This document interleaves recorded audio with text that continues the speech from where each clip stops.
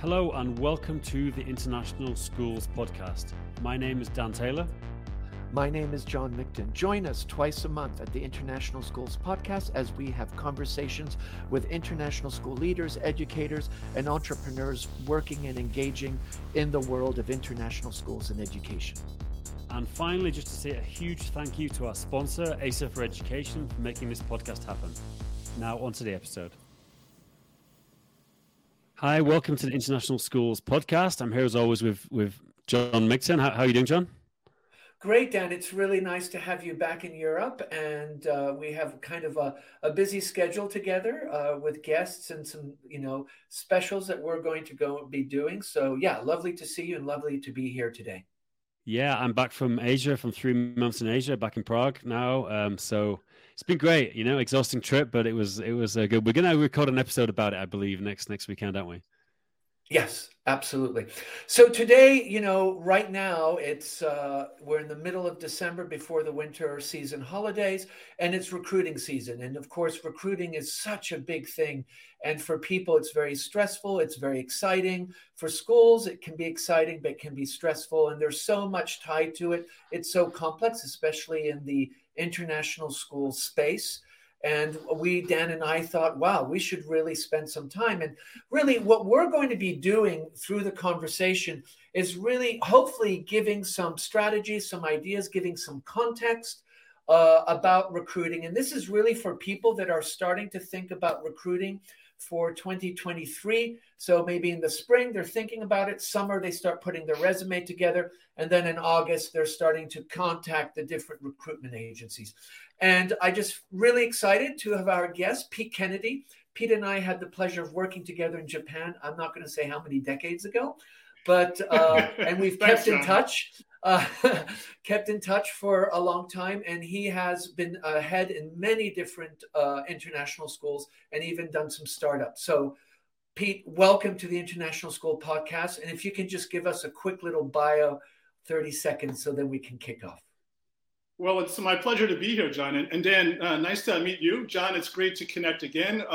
We go back into the 90s, my friend. So I think that ages us a bit, but we're still young at heart, right? Yes. I've been overseas. I've just returned to the States for a year working with Search Associates. But I was overseas 35 years. I've worked in 9 different international schools, ranging from Japan, Indonesia, Malaysia, the Sudan, Italy, Brazil, Vietnam, etc. I probably missed one or two in there. But I started out as a high school math teacher and coached a lot of sports in the schools I was in. And then I moved into leadership and was a high school principal, middle school, high school principal at a few schools. And then finally I was a superintendent of a network of schools in Vietnam. So I've done the teacher, the principal, the head of school roles, and now I'm working consulting with Search Associates. And it's really quite fun to help schools and candidates connect. And it's kind of keeping your finger in the international world, but it's almost like teaching again. We're teaching a lot of the candidates what to do, how to do it. And when they land a job, I'm as excited as they are. So I get all excited about this. So it is quite fun. It's quite stressful for the candidates and teachers in schools sometimes. But in the end, when it all works out, it's quite fun and it's quite enjoyable to do this. So happy to talk about any questions you guys might have or how we can give some tips to new teachers thinking about starting their international career. I, like many, went overseas. I found out about international schools like serendipitously. I was doing a Fulbright scholarship in the Philippines and met some guys playing basketball on a Thursday night in the International School of Manila. And I just said, what's this about? And they told me about international schools. And I went overseas for 2 years at the American School in Japan. And then 35 years later, I'm back in the States. So I started out with a short-term plan, and then it turned into a lifelong career, which I would never, ever trade. And you meet great people like John along the way. So, Pete, where are you based now? Where in the States are you now? I am kind of trying to figure out where I'd like to live in the States. So okay. I'm in Savannah, Georgia right now, a lovely southern town, antebellum town. And I'll be continuing my international gig. I guess after the holidays, I'll be going to Australia for a few months and then maybe Japan for a quick pit stop. And I live on a sailboat in the summertime in Sag Harbor, New York. And then after that, I don't know what's going to happen, but I bring Search along with me as we go. So your Search is completely remote company. As long as you can cover the time zones, you can live anywhere. Yeah, and I was at the NIS People of Color conference last week. So you recruit in. I work in the southern regions in the United States. So my territories are Georgia, Florida, around the Horn out to Texas, Arizona, New Mexico, and then my candidates who are all overseas. So I'll recruit stateside teachers to join Search. There are other associates that work with the Midwest or the Northeast. And then there are associates based in England or Australia. So we're all this kind of loose network of remote people, but my focus is generally the southeastern over to the southwest United States. So if you were to join Search, you would, if you said you were from Florida, you would be designated to come to my office. If you were from New York, you'd go to Arnell's office, another associate's office. Got it. Cool. So Pete, one of the things I think is important for us to understand is there are kind of macro trends and micro trends with recruiting, schools, jobs, professional development. And there is a whole cohort of people that are on the circuit. So they've gone to one or two schools like ourselves, and we get to know people. And sometimes we don't recruit agencies, and sometimes we do. And there's also a whole cohort of educators in North America and Australia, all over the world, in Africa and Asia and South America, that want to begin that journey. So there's kind of these two cohorts. But I think what would be really interesting to understand is kind of the macro. What is happening? There are international schools. There are a lot of them. What does the market look like? If you can kind of give us a macro, and then we'll look at the micros. Yeah, I think overall, macro is... the trend that we see, the most prevalent trend, is the sheer number of international schools and how the face of international schools are changing, and how I think a lot of domestic teachers, whether you're a teacher from Australia, the UK, or the United States, I don't think domestic teachers realize how big this is. There are, last check, I wrote down some numbers from ISC research, and there are almost 6 million students registered in international schools. So that's been in the last 10 years, that's an increase of almost, it's doubled just about. There are 570,000 teachers working at international schools. The income from tuition is now at, I believe it's $53.8 billion. If you were to take that in terms of a GDP, that's above the GDP of Costa Rica. So this is really, really big. And I think a lot of domestic teachers say, oh, there's a few schools out there. No, there are 13,000 of these schools out there, and they're growing, and it's growing and growing. It's interesting that I'm skeptical about the ISC numbers, honestly, because I've tried to pull together various lists of international schools. I can't, no matter, even if I count like Bob's English kindergarten, I still can't get it over 10,000. I mean, I think it's, personally, I'd say it's like 10,000, actually, maybe in semi-international schools. I think that 13,000 number, it depends what you count. There's a lot of local government systems have English language programs, and I think they include a lot of those in that number as well. I think, Dan, if we're going for macro trends, the trend is growth. Whether we want to say it's 13,000, there's a lot. I think it's a lot. I think that's the issue. And I think the growth of international schools bodes well for teachers, because definitely as the looming teacher shortage is happening around the world, it's going to impact international schools. So it used to be years ago, there were probably more candidates than schools, or equally numbered. It was challenging. Now, there's going to be a lot fewer candidates for a lot more schools. So it does bode well for the future. Interesting. Although the face of international schools, I think, is changing.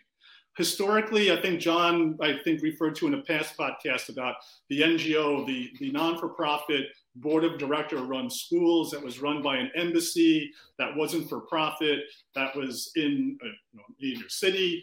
And they were mainly expatriate students with a sprinkling of host national citizens in the school. And I've worked at many of those as well.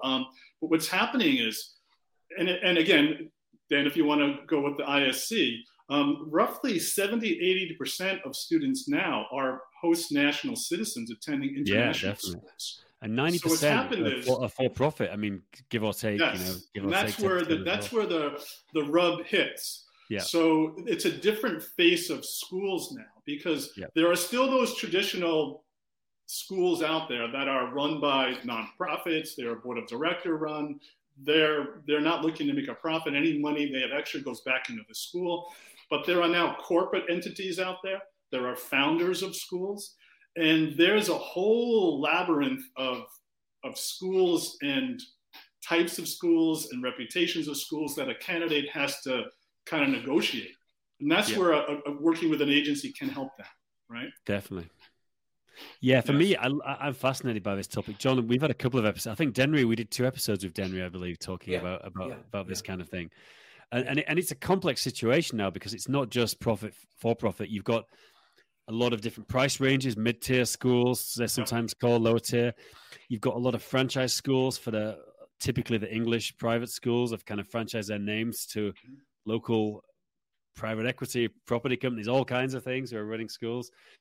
You've got various other networks. So it's a very fragmented system, but increasingly a lot of school groups. I think you would agree, like more and more groups of schools. You obviously had the big ones traditionally, like Cognita and Nord Anglia and GEMS, but now you've got a lot of regional ones. You'll have a bunch of schools in Asia, you'll have a bunch of schools in the Middle East, and that seems to be increasing as well. Yeah, and there are different types of schools. Like there's a charter group from the United States that's really big now in China. There are schools that are running satellite campuses where you as a student can go to school perhaps in one country, but the school has networks to all these different countries. So you could actually country hop as you go through school.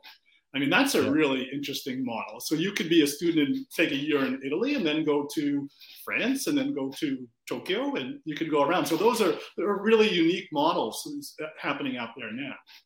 Definitely. So Pete, we have this really big organization of international schools, different colors, different shades, different ways they engage, different ways they deliver learning.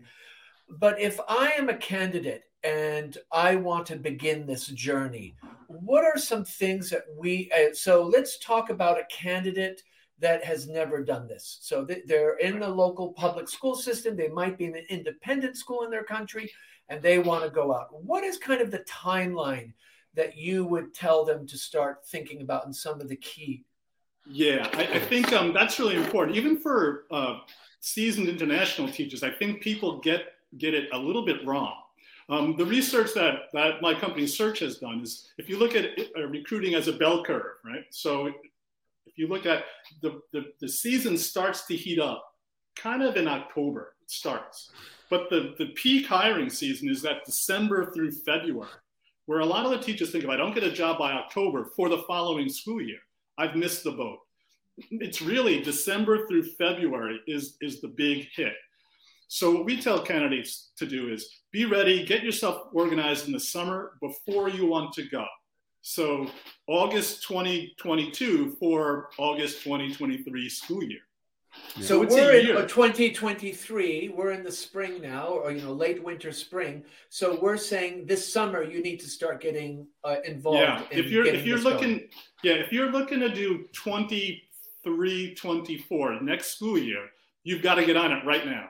Like right now is the time to start. You've missed a little bit, but it's still not too late, because that December, February is the big push. There are still jobs that go all the way through. I placed a candidate in July, August for August. Like there's still jobs out there toward the end of the year. But if you want to get in the mix, you can't wait any longer. Now is it for a 23-24 school year. So we tell candidates, be ready over the summer, get your resumes together, get your little video together, be online, get onto the websites, start looking around, so you understand the process. And then when October hits, you're ready to go. Like you're on it. Even September, really. You should be going, you should be active in September, August, September. to get those early announcements, right? I'm interested in what you said earlier about the sort of, obviously in the US and the UK, there's becoming a real teacher shortage now, and you think that trend going to come into international schools.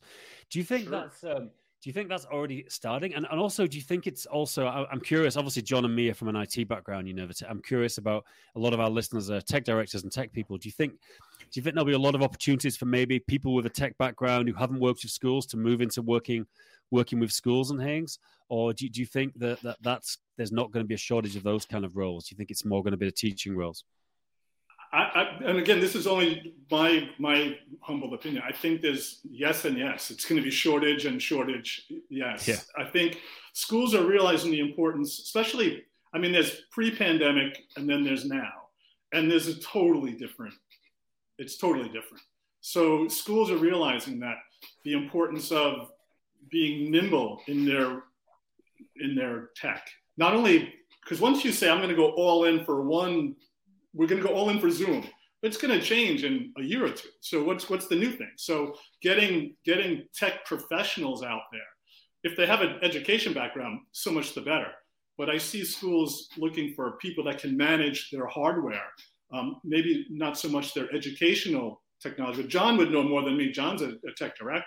Yeah. But I think there's a combination where there's educational technology. Yeah, that's a given. Like we need teachers to be upskilled. We need students to be upskilled. We need their platforms. We need to be able to go remote on an instant. We need to be able to be nimble. But I think there's there may be a need for those hardware folks to get in there. Maybe they don't have educational backgrounds. So, John, I don't know. Have you seen a lot more jobs, sort of tech director type jobs, John? The ones I've noticed have been a similar amount, but do you think it's starting to increase more kind of open positions and things?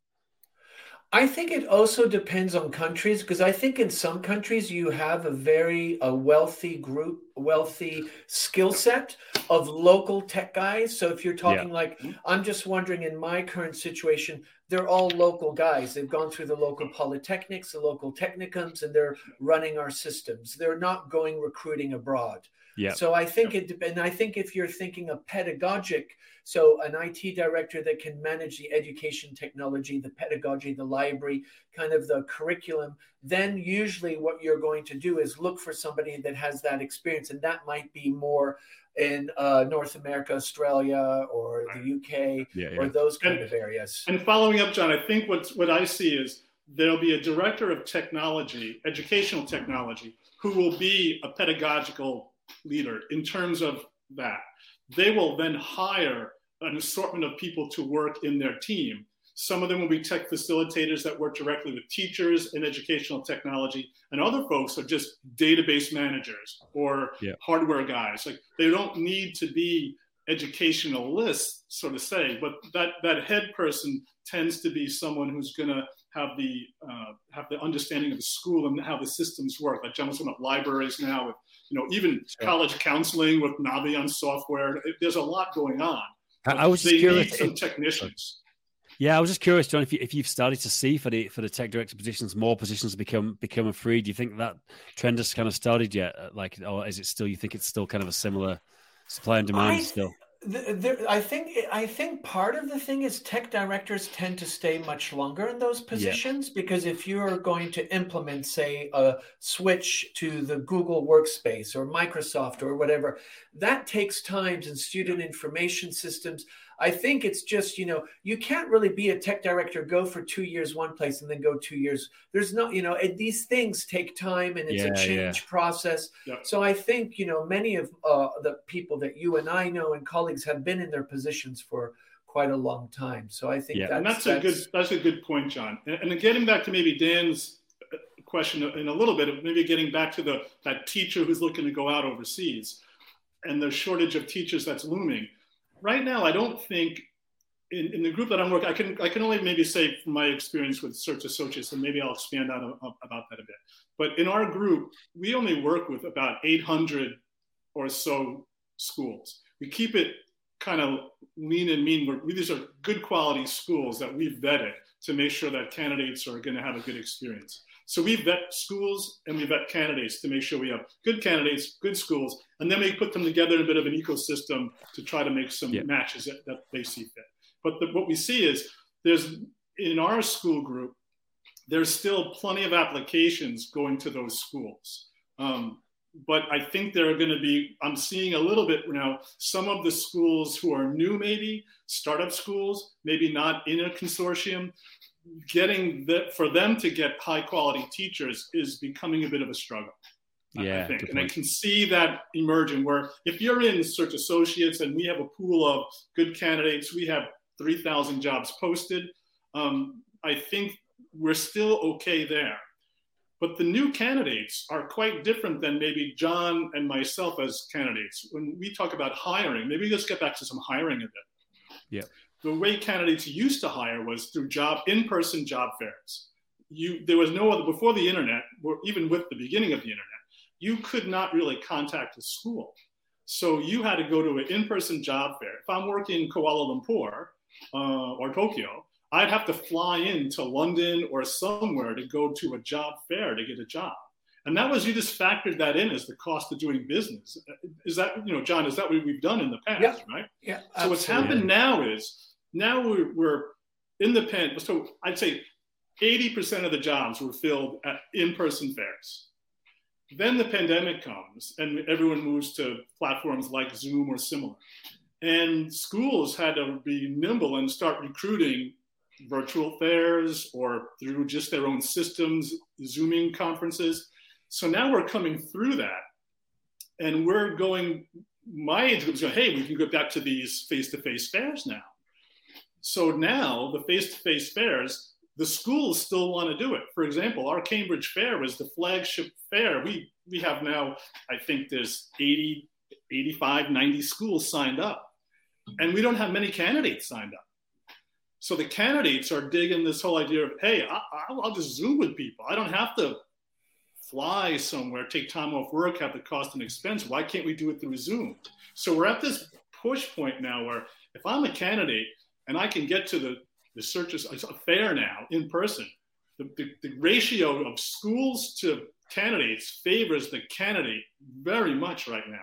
I'd get on a plane if I could and go, if that's possible. If it's not within your finances or your time, I understand that and don't of course, go into debt.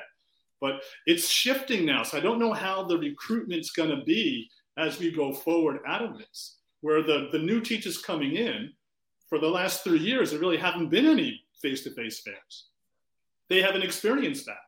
They're saying, I'll just Zoom with people.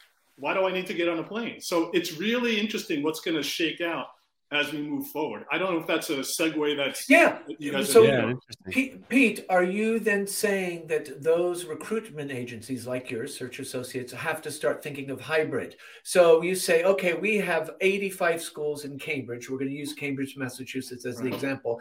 You have 85 schools.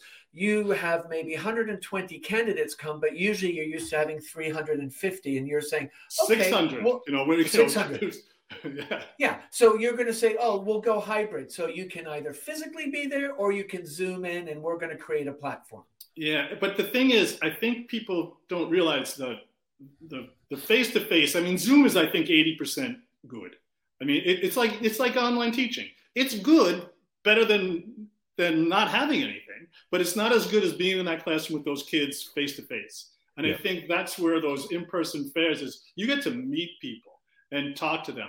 And the other thing that happens is, I don't think candidates are aware that when I would go to a fair as a recruiter, you would be recruiting all day and talking to candidates. And then afterwards, you're going to meet up with some of your friends who are administrators, and you're going to, maybe go have a little dinner or maybe a cocktail, heaven forbid.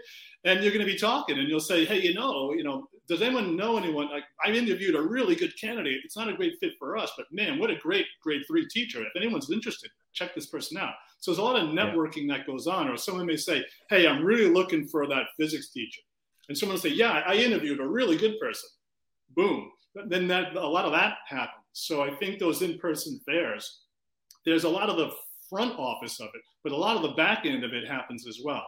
So I think if I were a candidate and the ratio is pretty good, I would seriously consider trying to attend one. I think that would be a really good move, especially if it's your first time doing it. You get to meet people, talk to people. It gets you it gets your resume seen. When you send your resume in digitally, how do you separate yourself? But when you're there in person, your personality comes out, all those things come out. I think that's an important aspect as well. I think that's great advice. Sorry, John. No, go ahead. No, after you. Pete, so what about the veteran teacher that's been to 3 or 4 international schools and they're saying, I don't need to go to a fair. I'm going to use my professional learning network. I worked with this principal. I'll write to the schools. And they start really leveraging the professional learning network. And they feel, okay, the fair and the recruiter is not as important. Now, that might be different if you're transitioning to a leadership position. Yeah. So I'm just wondering, how do you answer that where somebody says, well, I don't really need to go to a fair because I have this professional learning network. I worked in 3 other schools. I know enough people and I'm going to reach out. Yeah, I think, yes, that's a strategy that some people use. And I've used it myself at times. Excuse me. But I think we have to also be careful of, it's changed now. So how do you get your resume to the top of the pile? If you know someone at that school and you have a network, well, great. But how many schools do you have that much connection to? I sit there, I go through resumes with people all the time. Like, you'd be amazed how these veteran educators have really kind of poor resumes. So I spend a good deal of my time resume coaching, just getting getting things in tune. So I think there's strategy that people have to make and feel comfortable. I was more of a plan A, plan B guy. So my plan A was, hey, I would go and do some on my own, but I would also have a plan B where I would use an agency because there'd be things I wouldn't be aware of. And that's the things where I always felt I was open to different experiences, and from when I was a teacher. So I never thought I would end up in some of the places I did. But because I was made aware of these different positions, I was like, wow, that's pretty cool. I never would have thought of going to Kuala Lumpur. And there I was in this fabulous school. So I think, yes, I agree, John, that people can do this on their own. And people have great success. But you're narrowing your window a little bit if you do. I'm more of a big plan person because you don't know what will pop up for you, if that makes sense. Yeah, absolutely. For a new teacher out there, I do think, as we mentioned before, the landscape has changed.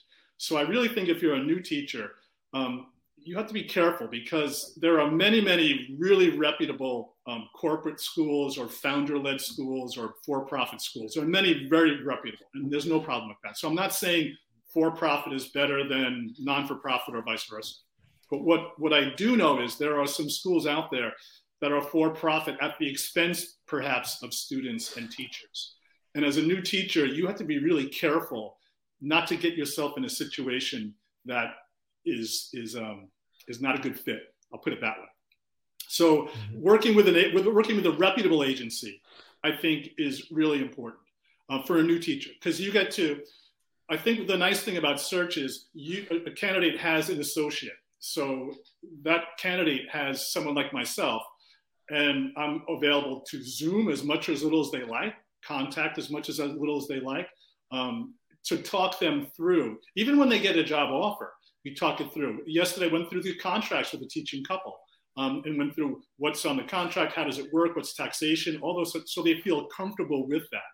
And then the schools within our network have been vetted to be reputable schools. If you're out on your own or you're working with a group that's kind of headhunting you and selling you to schools and arranging things for you, you have to be really careful. So do your homework is, I guess, what I'm saying. Like, make sure you're getting yourself in the right spot. Because when John and I first went out, there were a very limited number of schools. And generally, they were not for-profit schools. And generally, you were treated really well.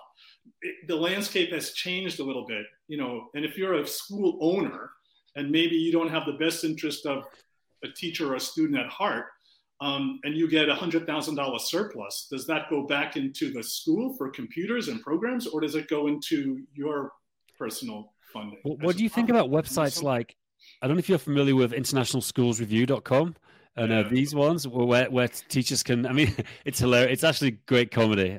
John, I think I shared my login, but it's interesting. It's pretty comprehensive. It's basically where people anonymously review their schools and everything. They review Yeah. leadership. I think the intent of that was really good. I think their intention was pure, but most people don't want to pay $25 to praise their school. No, there's not a lot of good things being said.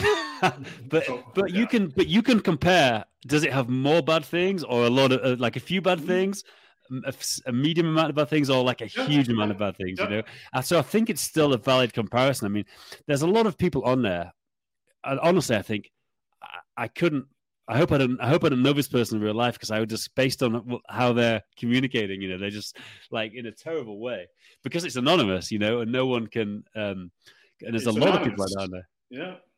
I think what we tell teachers is this, and in our group, and for me, in any situation, I would strongly encourage a teacher, if they're interviewing with a school and it's going well and they sense it's going well, and maybe at their second interview or third interview and the school maybe has an offer, or who you feel is about to make an offer, or the school asks you, hey, do you have any questions or anything like that?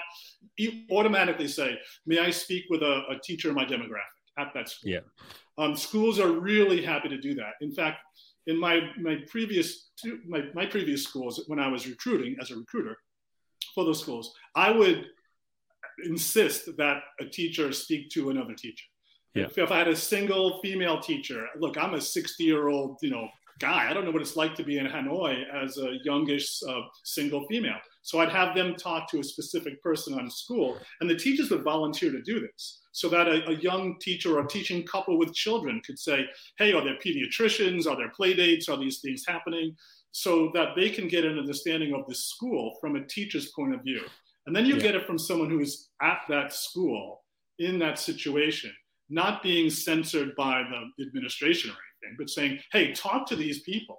So that's a very important thing. And I encourage all candidates, whether you're working with an agency or not, just say, hey, can I speak to a teacher at the school? If the school would say no, then I would really recommend you think twice about that experience or that offer. Yeah, definitely. Pete, one thing also that you do, and that a lot of educators around the world, they become teachers, they may become great team leaders, PYP coordinators, and they start having roles of responsibility, and leadership becomes one of the professional goals. And transitioning to a leadership position then can sometimes be quite challenging, because if you've been a teacher and you don't have that experience, it's really hard for your resume to stick out. And I think there is a lot of advantage to working with organizations like yourself to get some coaching and also get those, connections. What are some tips, or what are some things people should be thinking about if they're going through the leadership route? So I'm assistant principal, I want to become a principal. I'm a principal, I want to become a director. Or I'm a teacher and I want to become an assistant principal. Those transitions. The biggest transition is from teacher to admin. That's the most challenging, because there are many teachers that want to move into admin. And before a candidate does that, I often talk to them about, think this through. It's a really, I enjoyed working as a teacher, and I enjoyed being an administrator. I thought it was a school leader. I thought both were great. I was a teacher for just about 18 years before I went into leadership. And I think you have to be really careful, because some teachers really love the classroom, and then they don't realize that leadership comes with some challenges in terms of, you have to essentially, sometimes you may have to fire a teacher. You may have to expel a student. You get into things that are really challenging, like on a professional and personal level, with teachers and students and families, and it can be really, really challenging. So I always talk to people saying, are you prepared for that? Are you prepared? Like we were talking just before, John, and you said you had some difficult situations in your current school that you had to deal with, and that was really, it hurt you as a human being, like, to be doing these things. So, when you do the right thing and people abuse you on the internet, like, you have to be ready for this. So I think you have to have a thicker skin and look at the big picture. And I often caution people saying, are you ready for this? But getting back to John saying, how do you do this? You have to build up a skill set. So in a school, I think getting involved with, from teacher, become a head of department, work on the accreditation teams, Get yourself out there and do accreditation visits with schools. Get yourself in these positions where you're in this mid-level leadership. So the next phase is the logical next phase. So if you're just a classroom teacher, and I'm a classroom teacher, I'm really good, and I've done nothing in accreditation, I've done nothing to volunteer at the school in different ways, I don't have a master's degree, I don't have a certification, I don't have anything that's leading me toward that trail, it will be very challenging. But what you want to do is set your position up where the next logical step is. So if you're an HOD and you're working on the school's accreditation and you're on their leadership team and their advisement team, you're doing all these little steps that add up. Well, the next logical step is to an assistant principal step. And then when you get into that level, what are the things you need to start doing, thinking ahead? So the next logical step is to become a principal. So when you are an assistant principal, are you mentoring teachers? Are you observing teachers? Are you involved with the board of directors? Are you volunteering for these different aspects? So the next logical step is, hey, this person's done all these things. The next logical step for them would be a principal. Is that too broad, John, or is that? No. That makes that. I think that's really helpful. I think, for people have to understand it's a professional path, and you have to be deliberate about it. And you have to be walking up that path. And when you start, sometimes a teacher will say to me, "Oh, I've been a teacher for 20 years. I want to be a principal." Well, okay. Well, what have you done to get there? Have you gotten your master's degree in school leadership? Do you have a certification? Do you have any internships? Do you have any experience as an HOD? Do you have any, what are the steps that the next brick down the road, and then you're ready for it? Because you don't want to jump in when you're not prepared either, because then you're putting your career at risk and the school at risk.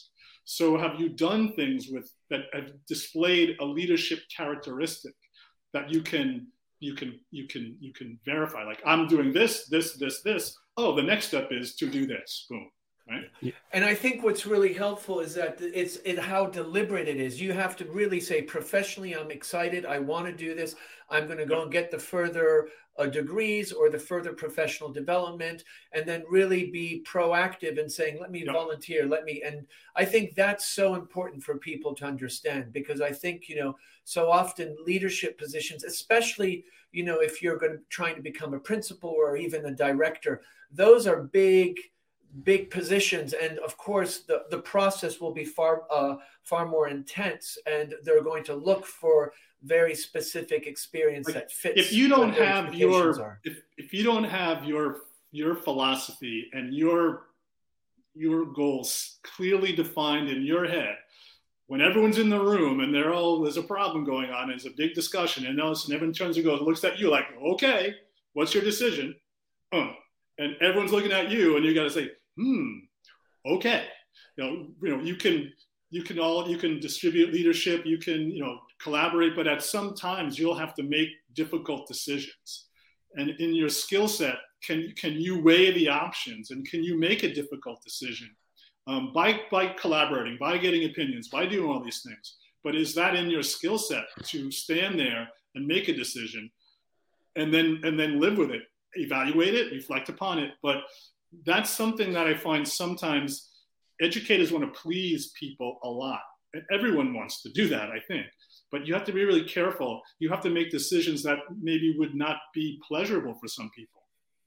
Yeah. And that takes a little bit of, that's not a learned skill. That's just, can you deal with that? I guess that's one thing I think of, right? There's the humanistic side of leadership, and there's the professional side. Yeah, so when we talked to Arnie Beaver, he said very similar things, John, about, showing intent, doing, like you mentioned, are you taking on leadership positions within the school? Are you doing the, a master's degree or whatever else it is? It's interesting. And also, I think, you mentioned this, but I really think it's true that a lot of people don't think enough if they want to do a leadership position. Do you think it's the next step? I should do it. And it's it's like, if you put yourself in a few leadership positions, you might find actually that you don't want to do it. It's not absolutely not for everybody. And Dan, I think there's a really good point there. When you are a teacher, and the next step, step, it's not a huge step, but the next step would be an HOD, a head of department, or a team leader, or something in that grade level leader responsibility. You get a taste of it. Yeah. And then right then and there you can say, I kind of find this intriguing. I like the whole macro approach. I like to be doing these different things. I would like to have more of that. Or you may feel, not so much. And then you should say, well, what else can I do as leadership positions in a school? I may really like curriculum. Well, you can get involved in leadership from a curriculum standpoint. I can get involved in leadership from a technology standpoint. I can get into counseling and do those things. So there are other avenues in leadership that don't necessarily have to be principal, assistant principal, head of school. Yeah. There's some really cool jobs out there that maybe take a different skill set that would be better for a candidate. So they could reevaluate what they're going to do. So each step you take, you can sit back and then reflect upon, okay, now I'm an assistant principal. I see what the principal's doing. Is that something I want to do? Yes or no? Hey, I see what the curriculum coordinator's doing. That looks interesting too. Yep. Then once you get to the next step, then you evaluate where you are and you evaluate the next steps to see which of those fits you personally and professionally. And I think the personally gets forgotten sometimes.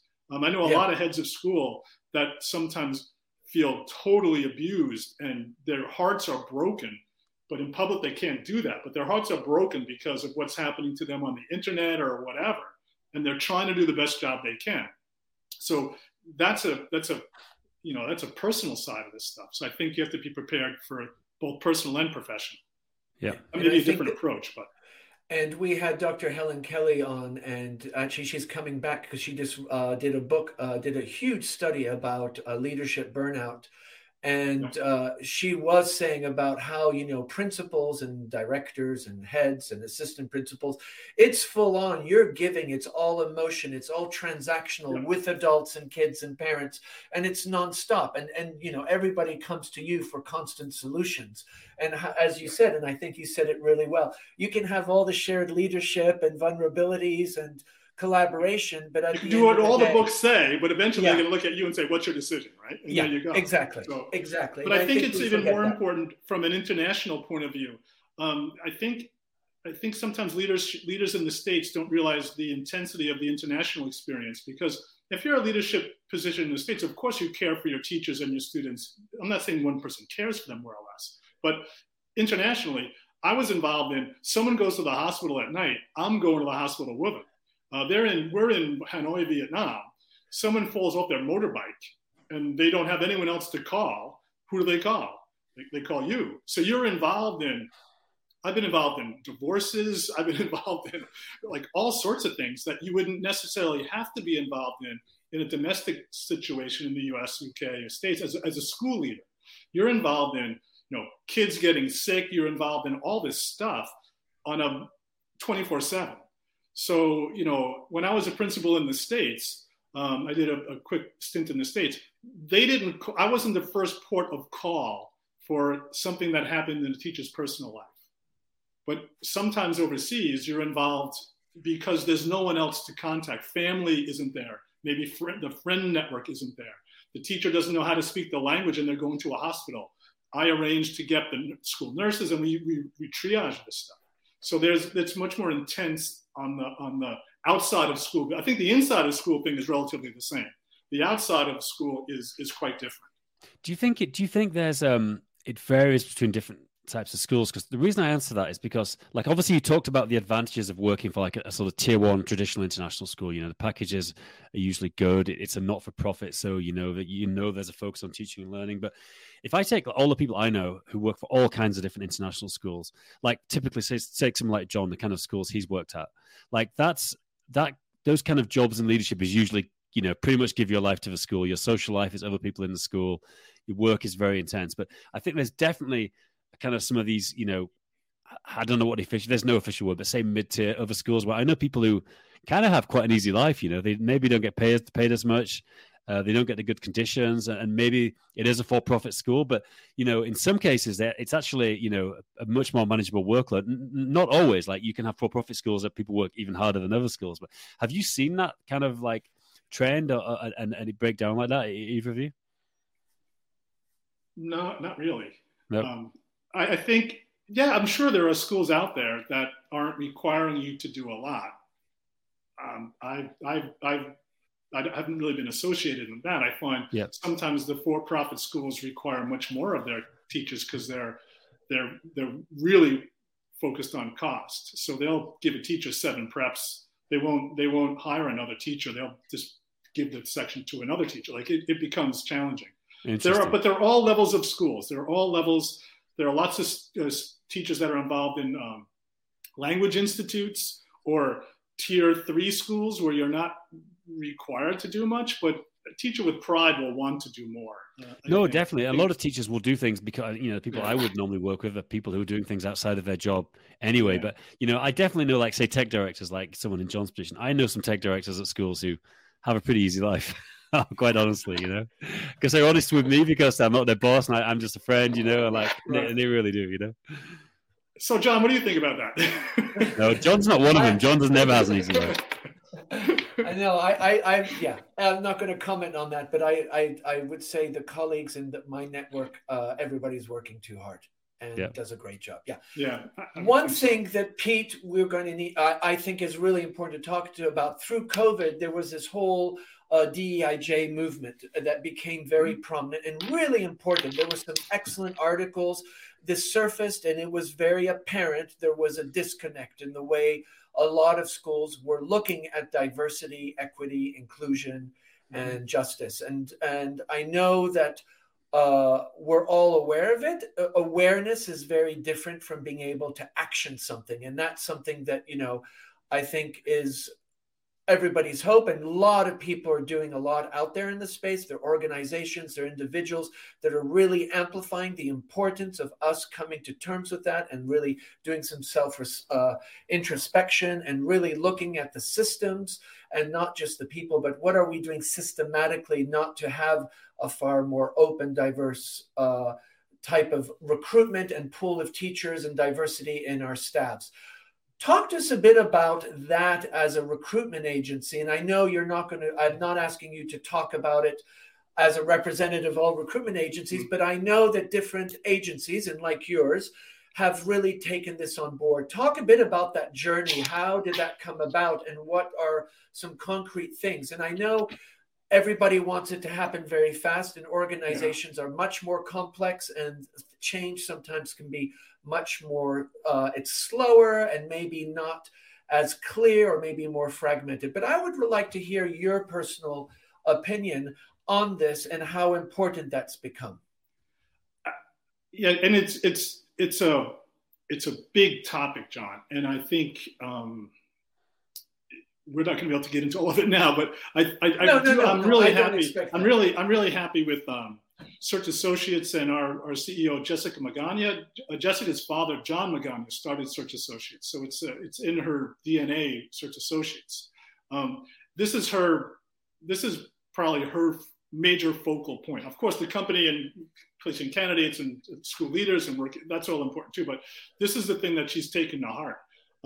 We as a company have gone through trainings. We have consultants working with us. How do we make our application process more open and inclusive? What do we do? How do we contact schools? For example, if a school signs up to be a Search Associates member, their application or their data page has pointed questions. Do you have DEI policies? Are you doing DEI training at your school? Yes, no. If so, yes. What? Does your government have any laws against inclusion in terms of orientations and race, religion, anything like that? Those are questions that are right on the school's data page that candidates can see. We no longer have photos, for example, on the applications. We keep things very open and inclusive. The problem is it's a slow haul with some international schools. There are many that are just leading the way. We get emails from schools saying, we want to diversify our teaching body. Do you know of any diverse candidates that we can interview? So there are schools who are actively and proactively seeking to diversify their teaching body. However, there are certain schools who are not, driven sometimes by parents. I know that, for example, in Vietnam, I spoke to a few school leaders who would like to diversify their student body, but the parents didn't want a certain type of teacher. And this is a for-profit school in a situation where the parents were mainly host national, but they wanted that British kind of teacher in front of the room teaching. And that's what the parents were expecting from an international school. Some countries have laws that prevent the school from being more progressive. I know of many school heads that are frustrated and quite embarrassed that they can't hire a more diverse faculty because the laws of that country will not permit them to do so. I spoke to a candidate yesterday who got offered a fantastic job in a country in the Middle East, is very worried to accept because of his orientation. And what a shame. I'm speaking to this is 2022, and I'm speaking to an adult professional educator who can't go to a certain country and teach kids and do what he does best because of who he chooses to love. It's none of anyone's business. So we were heartbroken talking about this. So on some levels, a lot of movement has happened, and the bar has moved way forward, but there's much more to happen. I don't know if I've answered the question. I've kind of absolutely no. But it's such a labyrinth right now. It is a labyrinth, and this is so important. But I think also it's so complex because you're dealing, and thank you for bringing that up. We're dealing with a very different cultures around the world that have different perspectives on LGBT plus, and I think one has to be at least candid and aware that those are challenges, and that is very difficult, and those are some of the huge mountains that we have to climb as a community of educators. And chipping in there, John, I think this is where I think organizations that have agencies that have associates connected to candidates. I'm working with 2 candidates right now who have job offers. They do not want to broach this with the school, their orientation, because they don't want to out themselves. It's none of anyone's business. So what I'm doing is I'm contacting that head of school directly for them, saying, I have a candidate who's really interested in your school. Will your school be welcoming to LGBTQ plus candidates, and or the country be welcoming? Can you give me quick thoughts? So I can find information out for those candidates and provide them with some basis of knowledge. What I can see happening in the future is we'll probably have networks where teachers can talk openly about these. Rather than having an ISR about complaining, we could have a chat group. So there are some informal ones out there, but I'd like to make it more formal where people can actually talk to other teachers about their experiences in different countries so they can get it from people who have been on the ground. I think that's really important. Like even when we say teachers should talk to teachers before they go, because then you're hearing it from people who are on the ground working in that situation. So I think if there's somehow we can get teachers more information, then we can go from there. What I also tell candidates is if you're looking at a job in a country, say that women's rights are not as strong as they should be in that country, and you are a teacher and you choose to go to that country, if you can live with that, if you can say, okay, this is the law of this country where maybe I'm not allowed to drive a car, for example. If you can live with that without having it burn a hole in your heart, then maybe you can go to that. But if that's going to bother you to your soul, you should really think about that, because you as an expatriate teacher are not going to be in the position to change that government's point of view.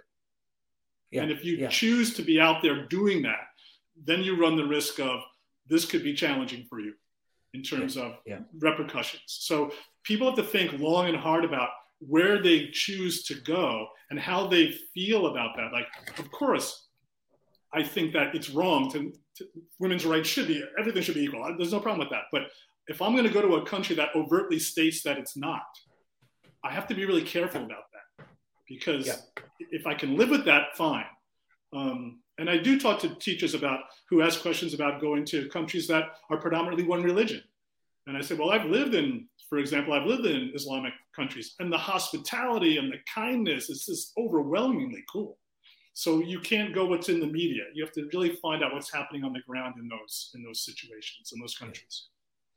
Thank you, Pete. No, I really appreciate that. And I think, there are a lot of organizations and individuals that are doing DEIJ training in schools. And I know CIS, ECIS, ERCOS, Yep. a lot of Yep. organizations have gone full on and really made an effort. Mhm. There's ALOC. There are a lot of other organizations supporting, different leaders from diverse communities. Well, and I think I look at it this way. really John, one of the nice things about this, one of the few nice things about being old is you have perspective, right? So I remember back in a few decades ago, some students asked me in a school we were both teaching at, they asked me can I help them start a GSA?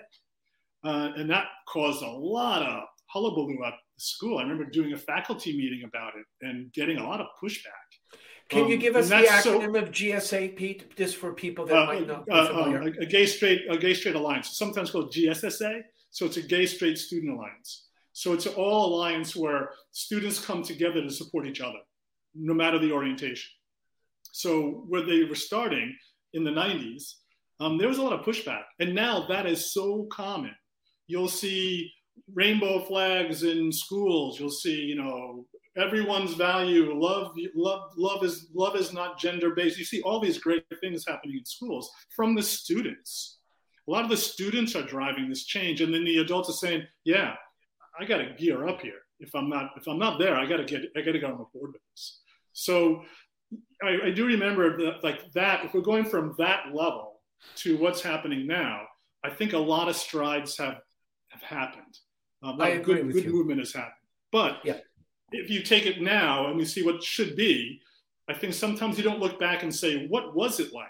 And what is it like now? What it's like now is not good. I agree. I don't like where we are now. We need to do more. But where it was a while ago was archaic. You really think about it. And you say, how could that have been? Why would someone push back on a GSSA group that kids just wanted to support each other?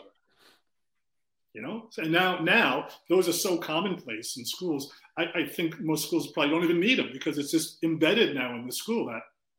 But what's the? And I think love is love, right? There you go. Yeah. And I'm not being political. Your point's an important.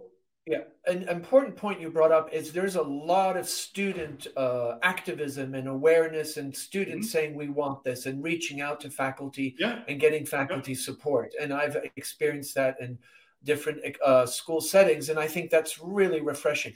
And then at the same time, and John, I think there's a point. I think we're focusing on orientation a little bit and gender, but I do think racial equity is happening as well. Where we like Search Associates goes to the People of Color Conference in San Antonio. I was there last week. We're reaching out to groups and trying to say, are you aware these opportunities are out there? Because I think certain groups don't even know that these opportunities exist, or they haven't explored them because they feel the opportunity will not be there for them. So I talked to, I don't know how many, I'm a chatter, John, I'm a chatter. So I'm chatting to everyone at this conference. And, people like, really? You can go overseas and teach like that? I said, you bet. I don't know why more Americans don't want to do this. There's no violence. There's no lockdown. There's no guns in Vietnam that you have to be scared of. So you can go teach and have this great life and save a bit of money and explore the world. Why aren't more people doing this? So I think, for example, at the People of Color Conference, I think what I got from that was the majority of the folks at that conference, the teachers at that conference, didn't even really know that this existed for them. They knew it existed, but I don't think they realized that this is accessible for anybody. I hope I worded that right. Absolutely. I think I was going to say, I think when it comes to the racial discrimination, I'll push back a little bit. I think it's maybe even worse than maybe you guys are putting it out to be. I'll give you an example. I was at the AIRCOS conference recently in Asia. AIRCOS leadership. I don't know how many people there were. Maybe 900 people. I'm guessing, people of Black, African origin, maybe 2-3 people there. Yep. A very small percentage of Asian people. We were in Asia, there wasn't even that many Asian people there. It was all people who looked like the three of us, basically. So, and you think that's, I think if you took another industry, I bet you'd have better representation in schools. I mean, I think schools have a lot to do, I think, really. Yeah, and that's what we're saying. Like it was the bastion of it's. If you look at heads of schools, that cadre of schools, there's a euphemism that used to be the Great White Fathers that would run these schools, right? And then they're all, I think, great people, like really educationalists. But that face of the world is changing. There are many more females of color, different ethnicities, races, different orientations as heads of schools. So you can see that happening. You can see the change. So schools are recognizing that they have not done a good job of this. Yeah. So like in the United States, it's by law. Like it's a law about discrimination. International teaching, we're pushing a movement for this to happen.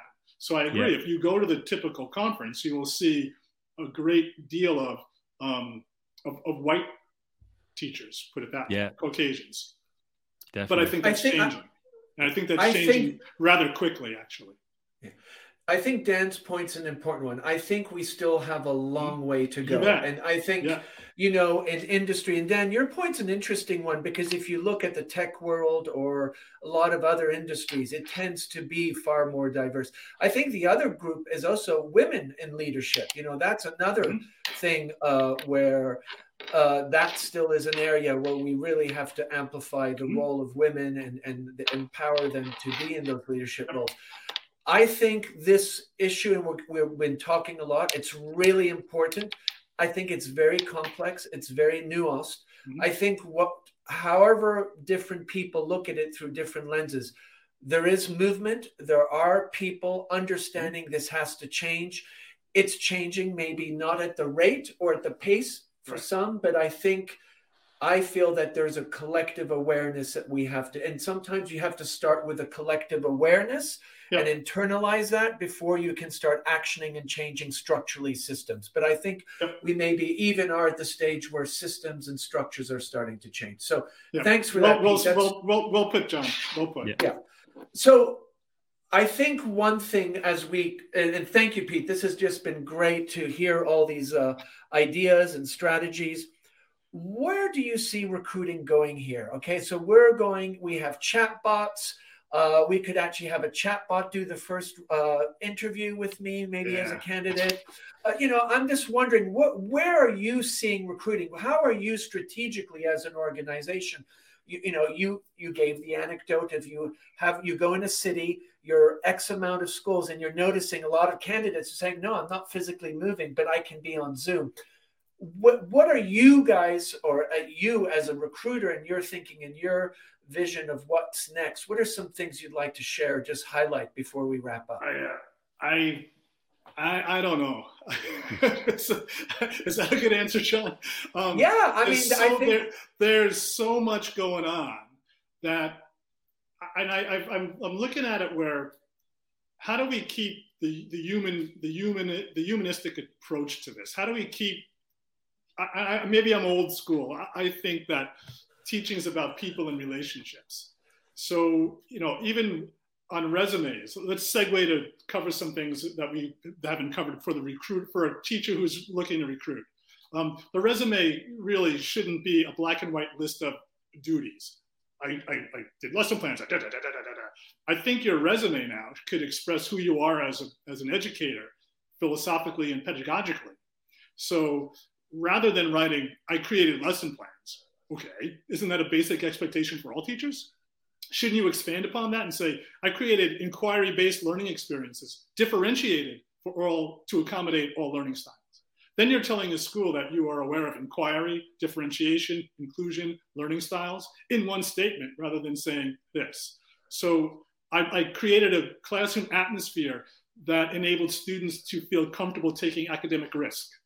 If you're an art teacher, do you want to make sure that kids feel comfortable like taking an artistic risk, but being vulnerable? If you're a counselor, so why shouldn't you not mention, if you're a teacher on your resume, shouldn't you have something about students and learning on your resume rather than wrote lesson plans? Like if I'm a banker, I'm sure you wrote about money on your resume. How do you handle finances, right?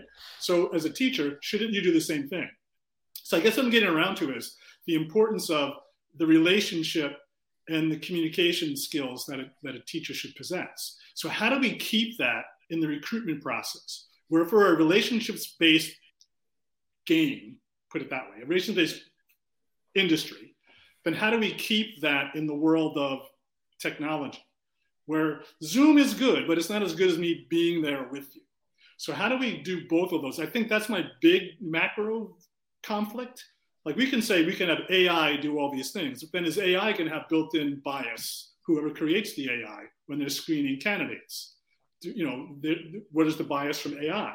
How do we assist schools in now they're being bombarded by hundreds of emails every day for applications to jobs? How do we have the schools manage that in a humanistic way? Because the before times, you had to apply at a job fair. There was no way to contact a school. So how do we leverage technology and still keep the humanistic side to this? I'm not answering your question, but that's where I'm at. That's where I'm at. I'm like, I think it's a good place to finish, definitely. I think that, right? Pete, that's a great place for us to wrap up, because I think at the end of the day, as you said, and I think Dan and I in conferences, and one thing that we like is those relationships we build. And Dan just spent 3 months in Asia, and I know most of his days were connecting with other people, having conversations, spending time with them, maybe having a golf game or whatever it might be, but developing those relationships. And we are in an industry where having strong, purposeful, authentic, caring relationships is so important. And we want to model that idea of equity and understanding and differentiation. We want kids to see that, and that's the world we want to really impact. So on John, that note, Pete, go ahead. If you were to think about it, for me, when I was hiring to staff a school, I wanted the world in front of the kids. So I was purposely and intentionally hiring singles, married, same-sex couples, different races, different, anything I could get there. I wanted the students to experience, hey, my teacher's from Kenya, and he's really good. Or my teacher, Miss Jane, is married to Miss Alice, and they're really good. I love her. She's great. So I want those people to be in front of kids, because then that changes how people view others. Once you meet them, and then once the parents meet those teachers and realize these are great educators, then views change. It's like when you meet people, not these people, when you meet people face to face and realize this is a good person, this is a high quality teacher, it all changes. But if you're just left in this remote digital world, you're not interacting in the same way. I mean, it's good enough. Like I'm Zooming with candidates today. We have a bond after we Zoom that's much better and deeper than when I just email back and forth. So Zoom gets you kind of there, but how can we enhance that? That's what that's where I'm going. That makes sense. Absolutely. No, it makes absolute sense. Well, Pete, thank you so much. This has been really a wonderful journey, and to hear and get your guidance and share your opinions. And also, I think what's been really helpful for Dan and I is just understanding the complexity and the nuances of this industry of recruiting international educators around the world. And I thank you guys for giving me the opportunity. It's fun to see you again, John, and meet you, Dan. But I mean, if you ever want to do one on just recruiting and how we can help teachers do it, we segued way out of the way for that. But that's what we normally do, John, I guess, when we talk, right? Definitely. Let's do another one. Sure. Yeah. But we could face thank you very much. If you're a teacher, what do you do, right? There's what we can do, right? Pete, thank you very much. International Schools Podcast. Don't forget the show notes. Pete was very kind to put some information on there and his bio, and I'm sure you can get in touch with him too if you have further questions. Dan, any parting thoughts? No, great chat. Thanks, Pete. Thanks, guys. Take care, everybody. Thank you. Okay. Cheers, guys. Take care now. See you, John.